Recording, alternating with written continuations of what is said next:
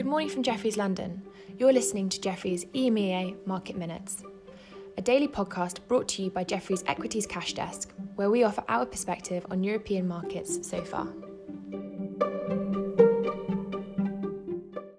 It's Thursday the 26th of August, and here's what we're seeing so far in Europe. The Stoxx 600 is down 0.5%, led low in part by the miners. They're weaker this morning on sell-off in the commodity space. But also there's weakness in the travel and leisure sector after airlines have been hit 2% on news that the European Union is currently discussing whether or not to reimpose curbs on visitors from the US as coronavirus cases are soaring in the States. And as you can see in our European Economic Activity Note, hospitalisations are also on the rise as well. But for the most part, here in Europe, volumes are fairly quiet, with the focus being on Jackson Hole tomorrow.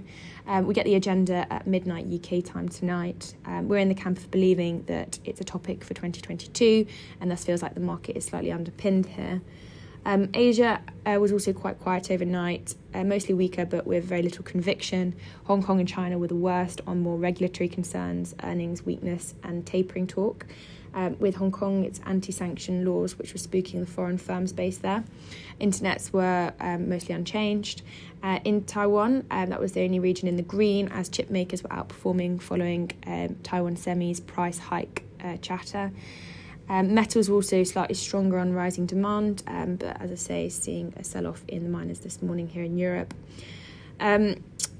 Not a lot of major stock moves in focus this morning, but I would highlight that in Spain, Rovi's been hit 11% after saying a possible Moderna vaccine contamination is under investigation, so that's worth keeping an eye on. Puma was also weaker this morning. It was strong yesterday after an upgrade away, but it's lost both of its gains this morning.